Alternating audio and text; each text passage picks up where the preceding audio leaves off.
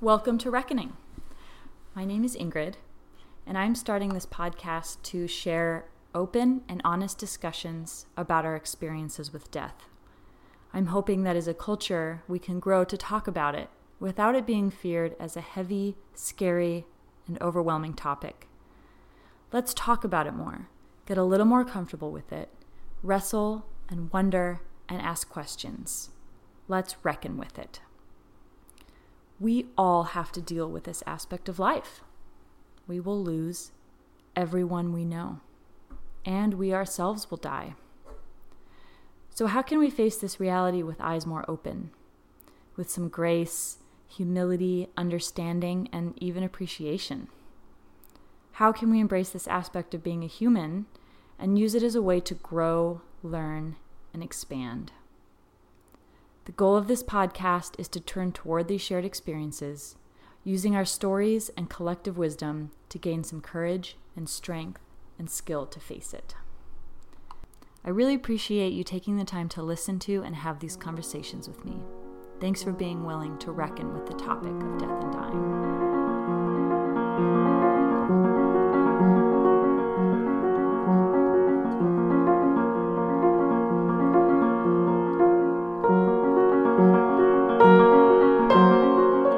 This episode, I talk with my friend Ben Malbin, a Portland local, who lost his dad to a sudden heart attack in 2017. Our conversation ranges to a wide discussion of goodbyes and traditions and holds a lot of laughter, as well as some thought-provoking introspection, the perfect combination of silliness and depth. We had our conversation in a park, a first for the podcast, and our talk is accompanied by some sweet neighborhood sounds like birds and wind and cars, and a surprise dog guest visit. I know it's been quite a while since I've posted my last episode. This was recorded in late summer, and here it is midwinter.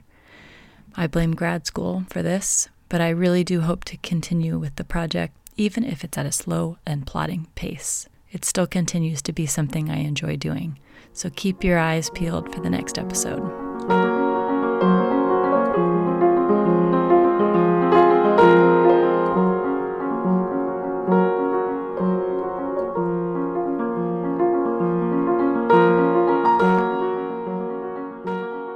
My name is Ben Malbin, and we are in Arbor Lodge Park in the Arbor Lodge neighborhood of Portland, Oregon.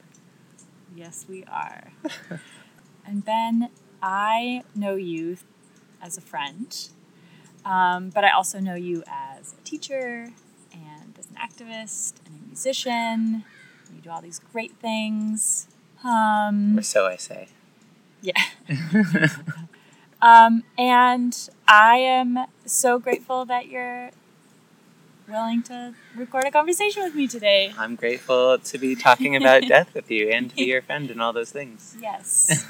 I feel like part of our friendship has grown from conversations we've had about death. Yes. I'm remembering we kind of became friends. I think this is right. We became friends like about a year before my dad died, and I remember right after that happened immediately thinking like, oh, I need to go talk to Ingrid because she shares that history of losing a parent. And that is, now that you say that, that's definitely kind of part of the base of our friendship. Mm-hmm. Mm-hmm. Yeah, I've said this before, but I feel like I often feel a kinship with somebody when they've lost specifically a parent, but also just someone important in their lives. Yeah. It's like, oh, you get it. Yeah, it's not like a fun club, but it's right. It's a club. Yeah, totally. Exactly. Not everyone's invited. No. And we don't really want them to be, No. But then, yeah. It's not the best, membership dues. Right. Yeah, it's far too expensive, yes. really. Great. Well, I want to start off our conversation with, first of all, naming the fact that this is the first episode I've recorded in a park space, in an outdoor space. Yeah, there's wind in oak trees, it looks like, and crows and another bird. There's like a bunch of birds chattering behind us. Yeah. And this is a challenge for me because I'm very nervous that it will be distracting, that it'll ruin the sound quality, that there's going to be some loud cars going to come by, and everyone's going to hear it, and then they're going to realize she's not a professional podcaster. Oh. Like, if there weren't a million things that didn't clue them in beforehand, they're going to realize it now. Totally. I love my inner self-critic, too. Yeah. Yes. So, but it's a good thing for me to practice, like, sitting with that perfectionism. I realize that I want things to be perfect exactly as they are, and we just had a great conversation about this before even starting this interview. Yes, about perfectionism, that's true. Yeah. So I'm curious if you want to name what comes up for you. Yeah, thank you. Great segue. I definitely have thought a lot about perfectionism just in relationship to losing people in my life and kind of how I process those losses. And I feel like even what I have been feeling kind of leading up to doing this podcast with you is like, oh, I don't want to do it because I feel like I only want to show up in a way that really honors the people that I've lost. Specifically my dad, but really everybody. And I only want to do that if I speak perfect, say the correct words, deliver it in the correct cadence, give a message that resonates and everyone, would be proud of and everything. So it definitely is something that I've been reflecting a lot about.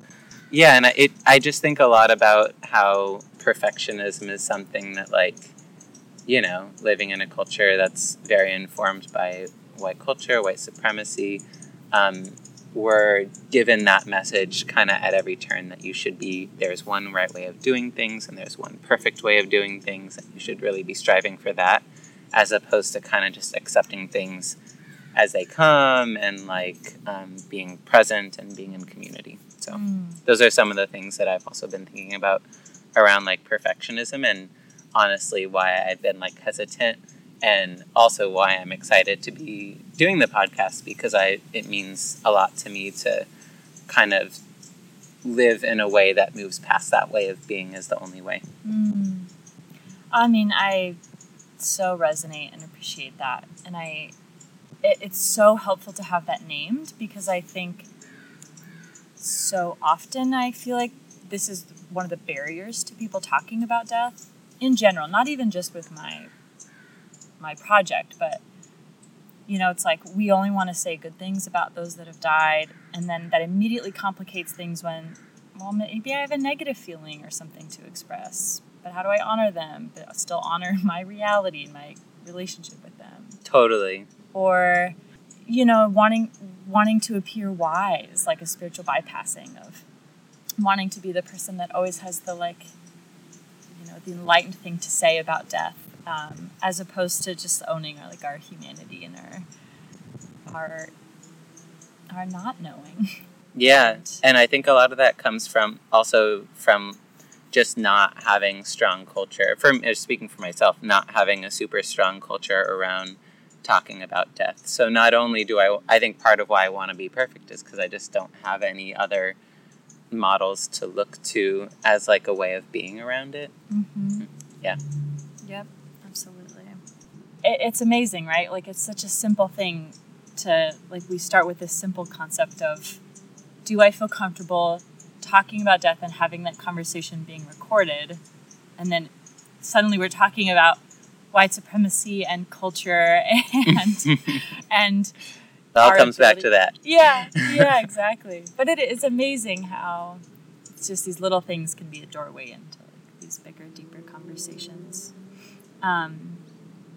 So I want to hear a little bit about, if you're open to it, want to hear a little bit about your dad, and I guess just your experience with losing him, and or just where you're at currently in that space of grief with him. Yeah. Well, gosh, that's my dad. My dad's name was Norman. Norman Malvin. Norm. Many people knew him as Norm. And he was somebody who was very devoted to his work. Worked in law, in the workers' rights sector of things. worked for a lot of unions, did a lot of work for people, just whoever needed help with little things, big things, just incredibly generous in his time and spirit, and how he laughter, just a really kind of magnanimous and beautiful person who a lot of people just went to for help, for good times, for everything. So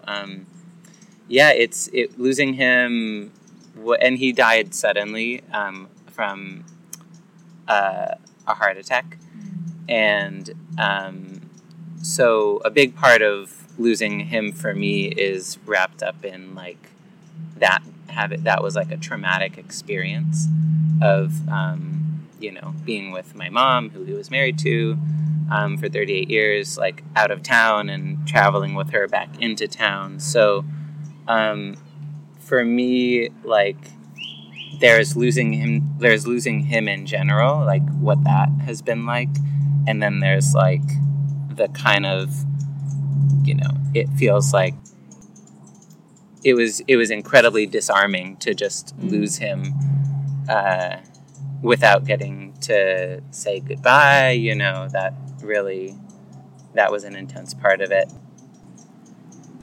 I feel like disarming is a good word, and it's an interesting word given the context of these times. Because I think what you're speaking to is like the powerlessness of, like, we think we have some kind of power, control over life, and then suddenly we don't, and it's gone, and there's something very like lethal and permanent and finite about that, which is, it's huge. Yeah. It's a huge thing to face, and especially to lose him in that way is, a compounded grief, I imagine, of not getting that closure. Which, I've heard people also make the statement, like, what is closure actually? Does anybody really get it? But definitely, that really resonates with me for sure. And you had said maybe at one point in our conversations that like he had like sort of waves of health issues, and so do you feel like part of that there was like a holding your breath or a waiting for it to happen in some ways, or was there any conversation? My dad talked about death and his dying, at different times. I think partially because he struggled. He had a heart condition for about, I want to say like over 20 years, really. Like he had a heart attack about, I think he had 2 heart attacks roughly 20 years before he died.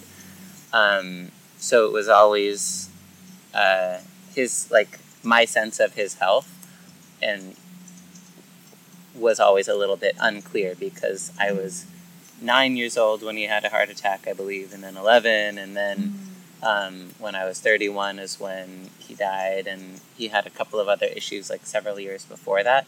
So it was like often, it was kind of always on the table that like he wasn't well, and it's still interesting to me how, and even though he would say like, I may not live till I'm 8, he did all the things that probably a lot of parents do, or a lot of family members do. And still, it was just such a shock. And I think it was because he was such a loud, like a loud, large presence in people's lives, like with laughter and conversational. You could hear him from 3 rooms away. Always had a lot to say, always like very beautifully intense in his opinions and sharing his love and everything, and disagreeing, whatever. I think, and one thing that I did after he died was I did most of the calling of family members and friends of his, community members who knew him. And it was interesting to me that despite understanding his health condition over time, people were just shocked You know, there was a certain, you know, there's a dissonance there between like understanding somebody's health and then what it actually is to lose them because it happened so suddenly. Yeah. And it's been different. Yeah, and I don't know if now's the moment that we want to go there, but always, yes. but it's been different in the sense that like I've in the last couple of years since he's died, I've lost a cousin of his, and then my mom's dad, my grandfather, and in each of those instances, it was clear to me the last time I saw them that would be the last time that I saw them. And one thing that has stood out to me is just that our goodbyes, of course, like my last time with them was very, very different because of that. And just kind of in general, I guess I would say like tradition or maybe more the kind of practices that I've developed as ways of saying goodbye to my dad and ways of holding him in my life, like both the holding on and letting go and finding the balances there, to me have looked very different because I didn't ever get to see him and because I never got to speak to him before he died.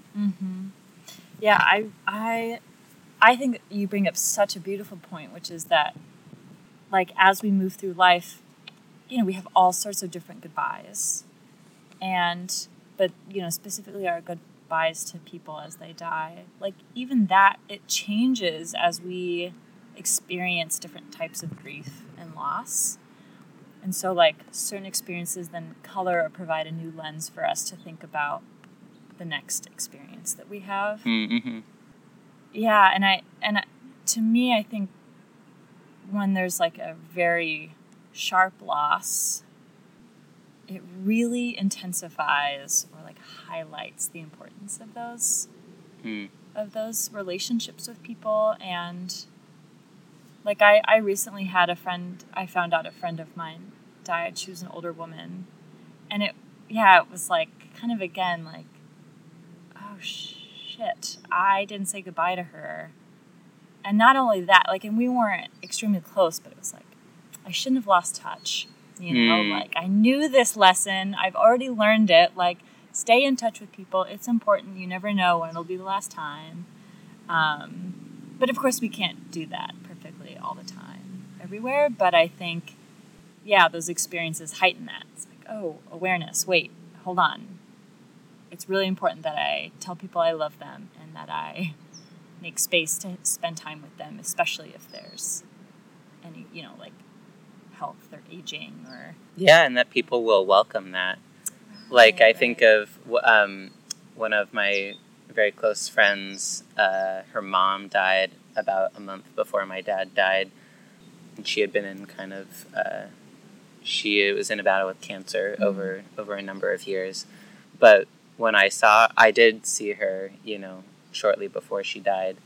And I remember afterwards feeling like I didn't really say what I would have wanted to say. You know, I knew her since college and I was close with her, but I think I was afraid. I think really for me it was perfectionism. I was like, what do you say? And I think it's part of why after my dad died, my brother and I talked about at one point how we were almost grateful we didn't have the chance to say anything because it would have just never been the right thing. And I remember when Shelby died, I said goodbye to her, and I think I don't remember exactly what I said to her, but I remember afterwards just wishing I had said more, and it makes me think about when my cousin Diane died, I was going over and she was of sound mind, and I remember not worrying about it. And this was within, you know, I think this was only, 8 or 9 months after my dad died. So I just wrote her a poem and didn't worry about it and went over and sat on the porch with her and read it aloud to her. And she heard me, and she said she was an English teacher, so she said something about it, how it needed a little work or something like that. She said, I remember her pulling her hands apart, kind of like she was pulling something up, and she was going, it needs to be fleshed out a little for a next draft. And I was like, okay, last time together. But of course I appreciated it. I love that. It was funny. That's brilliant. Yeah, she knew what she was doing. It was good. Yep. But I didn't work, it was a first draft. And that was fine. I wrote it on the way there. But in retrospect, and I'm not saying I regret a way that I did or didn't say goodbye to anybody else, but I appreciate that in my, in the course of my lifetime, we're all, as my friend Jesse says, we're all in our healing all the time, and we're all just on this trajectory of like understanding, the next version of each facet of ourselves, so I'm not worried about doing it right because, sadly, I'll probably know a lot more people who die in the next, right. until I die. Right. And then if you outlive me, you'll figure out how to say goodbye to me, and then we'll figure, I'll write you a poem. Write me a poem. Yeah, make it a good one. A song. You'll be like, a song. I would love it. Let's go for a song. You should write it. But yeah, I don't. So anyway, that was with Diane, and it was probably a year later that my grandfather died, my Papa Phil, and he had a long battle with Parkinson's, and I kind of was never sure if it would be the last time that I would say goodbye to him. And then it was just clear to me the last time that I was there, down in California, several months before he died, since I was about to start my school year, back in the days when we taught in person. And I sat in his room the morning before that I was leaving and played guitar and sang a few of his favorite songs with my Grandma Judy and my Uncle Danny. And I just knew that was me saying goodbye to him. And I hugged him and I kissed him on the cheek and told him, thank you so much for being my grandfather and a couple other things. And it was so difficult, but also just the most, I wasn't worried. I think, again, I wasn't worried about what I was going to say. I just had to kind of accept that this was, whatever I was going to say was going to be just fine.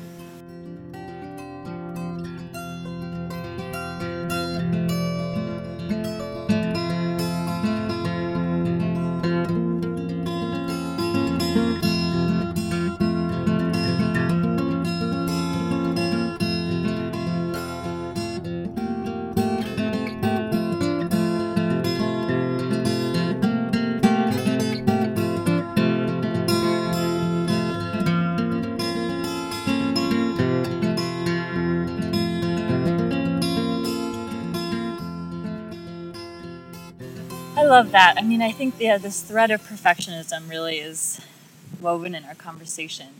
This idea that there's so much pressure to get things right. Whereas, like, in those moments when we're showing up as our authentic selves, like, that is right. No matter what happens, like, that's all that we can do is be our authentic selves. And like, people feel that. And my mom says this thing all the time that she loves, that I love too, which is like, it doesn't matter what I did for a person or what I said to them, it's how I made them feel. And people, we attune to that, it's like I could babble and say something really eloquent, but it could be inauthentic. It doesn't mean anything. Or I can alternatively bumble through something, but has all the heart in it. And I heard somewhere once, I don't know if I read it or heard it, but someone had said that when people are dying, really all of our conversations boil down to, I love you, thank you, goodbye, I'm sorry, I forgive you. That's it. Those are it's basic. Yeah, everything comes down to that. And I think too, to realize that like we are connected to way, like we know, we do have that deep knowledge of how to be because we know these basic messages or whatever, like we do. I think I worry in my, like a lot of times the way that my perfection shows up is maybe when I'm feeling anxious about things and I worry like, oh, I'm not going to have the answer. I'm not going to know. But just like, and there's a lot of thinkers and belief systems and everything that talk about that of like how the knowledge is there, it's always there. So to really just trust that and to trust the connections that I do have, and I have had, whether it's like family with individuals in my family or my family's traditions or friendships that are also my family. There's so much knowledge that we all have, but for speaking for myself, there's so much wisdom that I have that I don't really remember that I have all the time. And there's a fun big dog now in the podcast, which is great. I love that. Such a wise dog. Yeah, that dog knows everything. Yes. If only we spoke his language. The dog's peeing. Oh, that's fun. Yeah, okay, so that makes me want to ask you about tapping into like wisdom traditions. And yeah, I just want to hear about some of the traditions that your family practice and how that's tied into your loss and grief work. Yeah. And or breaking from them. Yeah, totally. I mean, yeah, I'm like, what is my family's practices and traditions and stuff? I mean, I grew up, my whole family's Jewish, and we're kind of in the not really practicing. I grew up going to like some services on like Yom Kippur, Rosh Hashanah, and celebrating different holidays. Like Passover Seders are like super important to me, but then like my dad described himself as a devout atheist, and like I feel like in any religion, every family kind of finds their own version of what works for them and brings in whatever other traditions they've, gathered or whatever. Maybe some families are very devout in one particular way of being, and that's fine too. Usually. And, yeah, so I think that I have my own personal relationship with death based on my family's traditions. I mean, it makes me think about some of the Jewish traditions that go back over a great amount of time, including like placing a stone at a gravestone, like certainly different prayers, lighting a yahrzeit candle on like the year anniversary of someone's death and at different times, visiting the cemetery where someone is buried. There's like a space in the temple often to like commemorate people who die. I think in my family, like music is really big. Like most people play an instrument. We all yell songs together. So for me, I feel like that is in a lot of ways like my family's version of prayer is like certainly some particular songs, or even, for instance, for my Papa Phil, like to sing this weird song that he loved called The Frozen Lager. Just like, my lover was a logger, there's none like him today. If you poured whiskey on it, he'd eat a bale of hay. Like, it goes on for many verses. Yes, great. But like, to me, and when I sing the that, guitar. yeah, I know, I didn't bring the guitar. But I feel like, to me, that's a part of my process of like holding on to my Papa Phil and saying goodbye to him, and I would say more so. I mean, to me, this goes back to what I was saying with my dad, not having gotten a chance to say goodbye to him. I feel like, and maybe the fact that he's like a parent, or more so than a parent, like someone who helped raise me, and so to me, that loss maybe is more potent. Who knows? To me, it feels that way. And to me, not saying goodbye has all just made me want to really tap into the methods that I have been taught and have discovered that help me feel connected. So I have this like travel candle that a friend gave me that I kind of bring with me and I have to light, if I ever want to, if I'm in a space where I want to think about him, whether it's like where we scattered his ashes, or places he loved, the San Juan Islands, or anywhere. Yeah. Anywhere that means something. And to me, visiting the cemetery is visiting the place where we did scatter his ashes. I have he collected stones. A lot of people in my family collect stones. I don't know if it's a Jewish thing or maybe that's just like a Portland thing or whatever.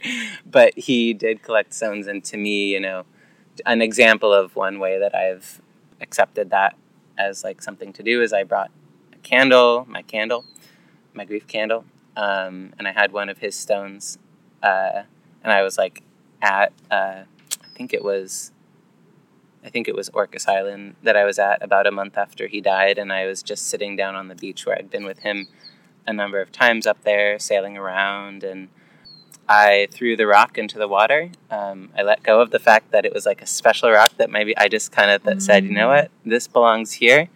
I took a new rock, I brought it with me.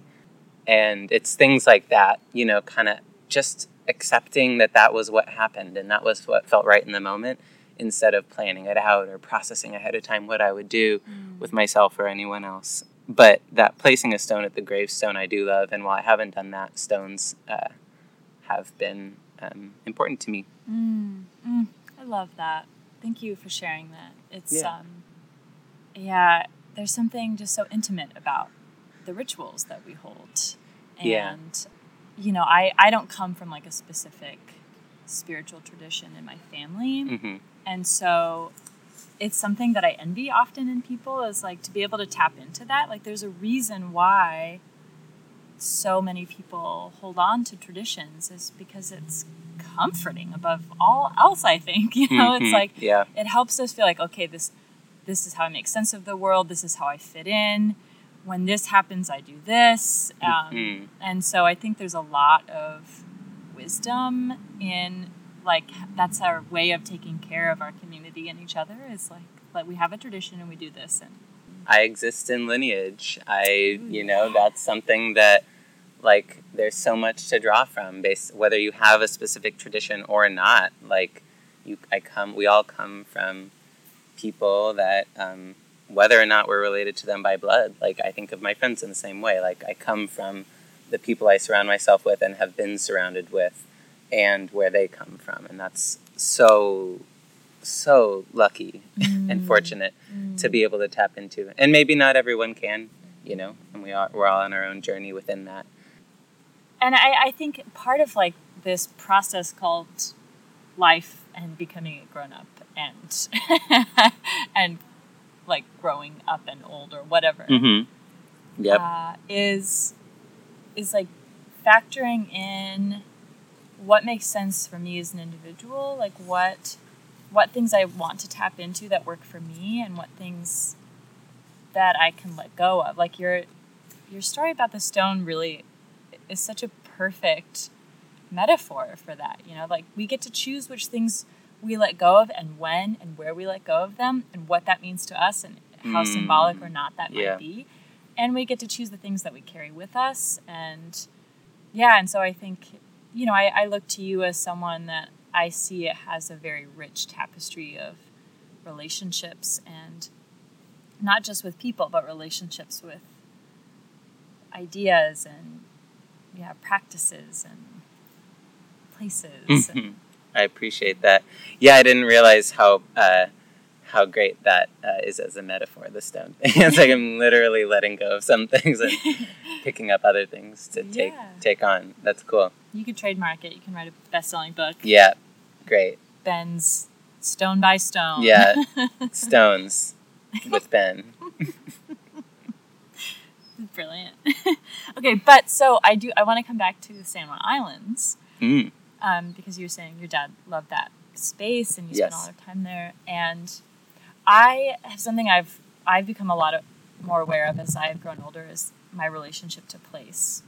Memories live in physical places, and it's like not until I go to that place and I'm smelling the smells and I'm seeing the details that often get like washed out by memory, then I go there. I'm like, oh, that's right. Like this conversation or that day, and so I think there's something really powerful about our relationship to place. And I was in the San Juan Islands a couple of years ago, and there was this little bookstore, and they had all these used books that were like in boxes and in piles, like very disorganized. Like you just had to, it was just for the fun of smelling all the books and like sifting through and finding treasures. And I found this book that you had just recommended to me in conversation. I love that. Called The 5 Invitations by Frank Ostazeski, which is a story. It's a book about grief and loss and like a Zen approach to death and dying. Yes. So anyway, so neat, that thread of... I love that. Yeah. Everything is connected. But so, yeah, I'm curious, what you've gleaned out of that book, if there are things that resonated with you that you want to, like... So, and to give context for the listeners out there... Oh, yes. We had originally talked about doing this episode as like a book club, kind of. Yes. Talking about this book specifically. Yeah, I mean, to me, and I haven't read the whole book, but one of the parts that I, at one point more recently, I've approached the book, and I've just found it to be validating at every turn.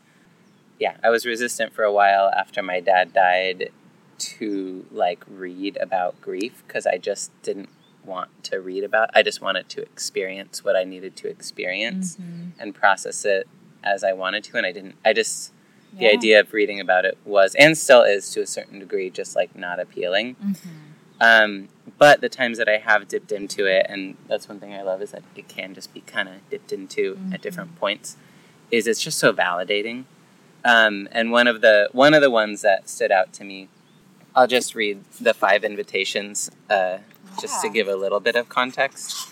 But the first invitation that he offers is don't wait. The second invitation is welcome everything, push away nothing.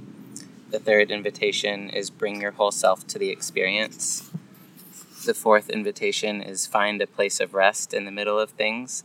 And the fifth invitation is cultivate don't know mind, which I love and talk about all the time. As a way of being, and that one really has stood out to me, of just like not worrying about like what my dad would want or what, I should do in a given circumstance.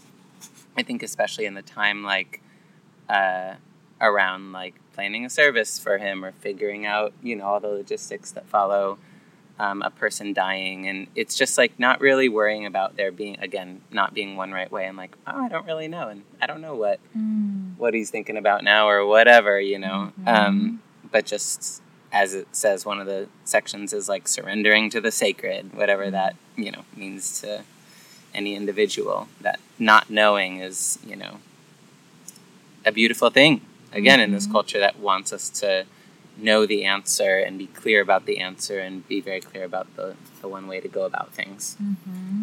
So yeah, that one, and then the other one that that kind of reminds me of what we're talking about is the welcome everything, push away nothing, and trusting yourself in that process. For me, trusting myself in the process of like welcoming things as they come, not being resistant to them.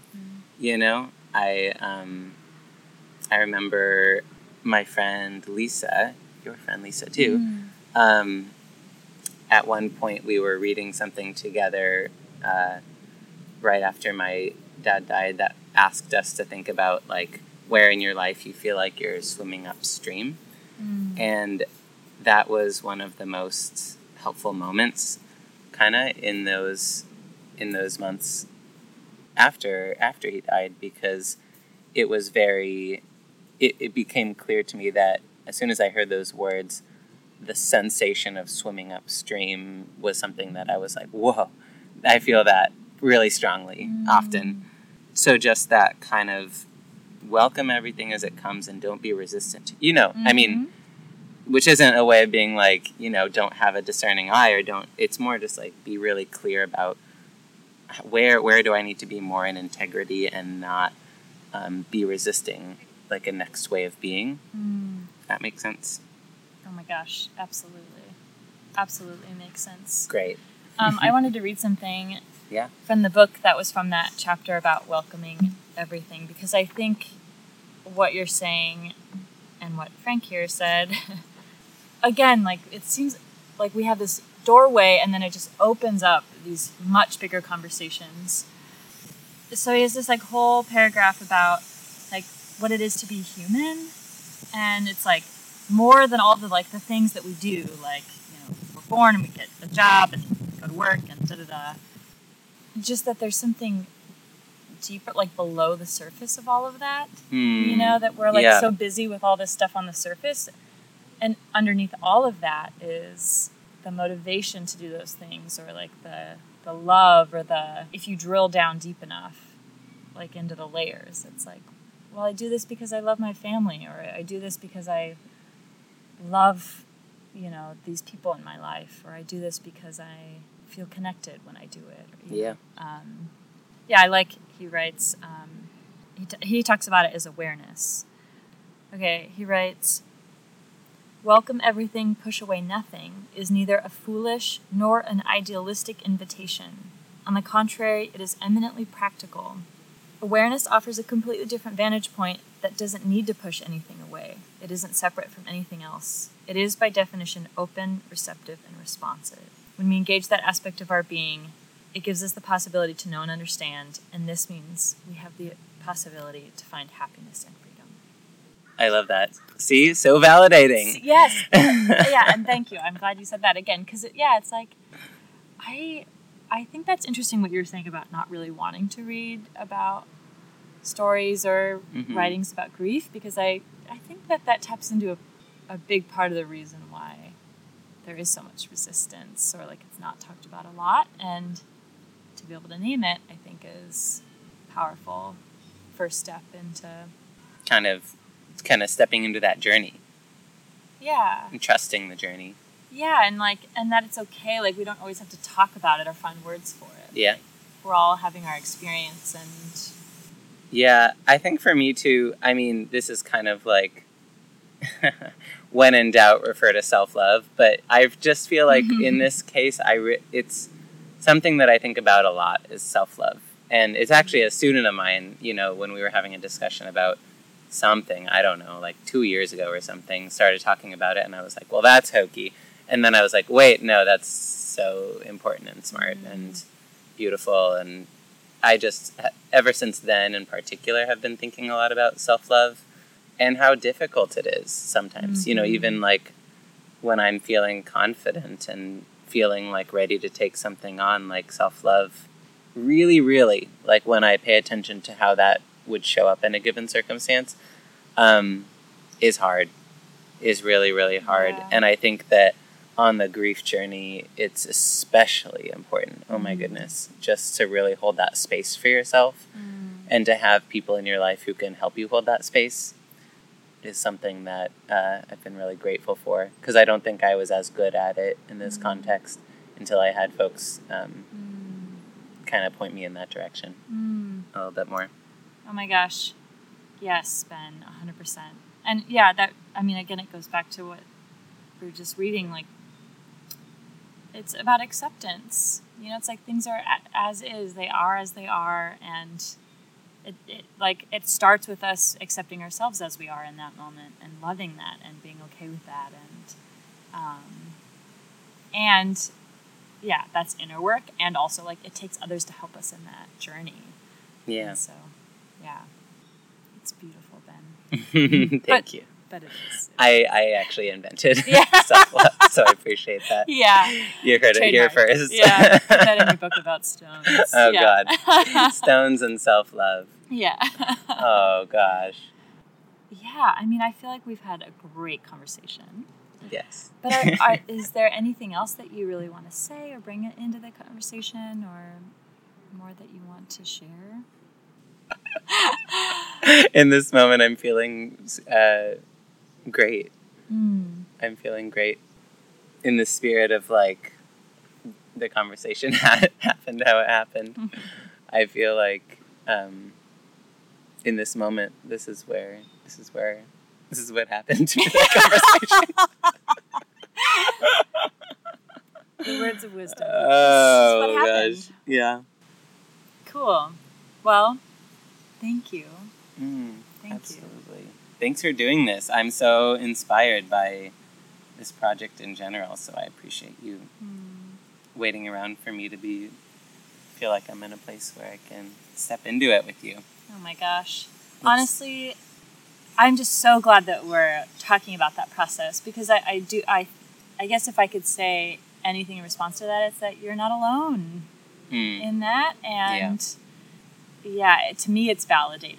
Yeah. Oh my gosh, people like this and they're intrigued, but also they're nervous and hesitant, and it's like all of those things. It could be both at once. And yeah. I just read this amazing quote today that Yeah. was something like, a test of intelligence is the ability to hear two contradictory things and still function. But I just love that idea of like, we can both and. Yes, and. Like, Yeah, multiple truths. Yeah. Like holding, to me, yes, that so resonates with me. I feel like every time I think about like what it actually takes to hold multiple truths at the same time, is a skill. Like there's so much, I mean, I feel like for me, a lot of things come back to what we teach in schools, but like we're so focused on certain state standards and, concrete knowledge. We do not focus enough on socio-emotional skills. Like, what does it look like to practice non-binary thinking? What does it look like to have children hold multiple truths at the same time and like just work with that instead of just learning how to argue one point as like the skill that we look to.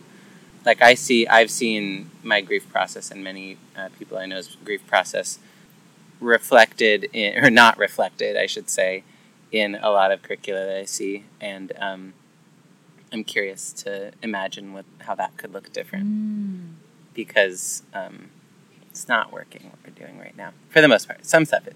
Yeah. Schools are great. Yeah. No, I agree. That's a great question. Maybe that will be another conversation. It's like grief in schools. Grief in schools. Education. Yes. Yes. And non-binary thinking. Yes. And yeah, I love it. I love all of it. It's hard to be human. It's a messy, complicated thing. Yes. Yes. And like I just feel like, again, the authenticity, like showing up authentically is what we do. Yes. Or what we can do. My friend Faith and I said recently, breaking news, the world is a complicated place. Yeah. I love that. Stop the presses. Yeah. Yeah. This just in. Yeah. Life is messy. Yes. Good. Well, thank you for having me on the Reckoning podcast.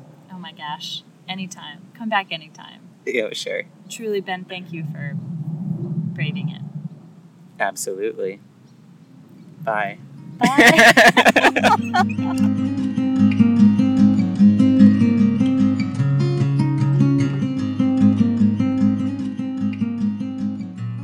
I just want to say one more thing, which is that I am not an expert.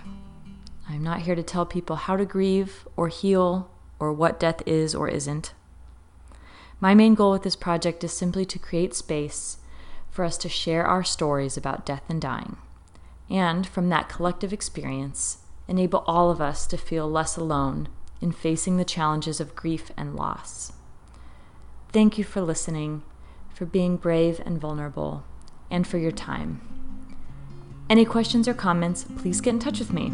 I'd love to hear from you and perhaps share your story too.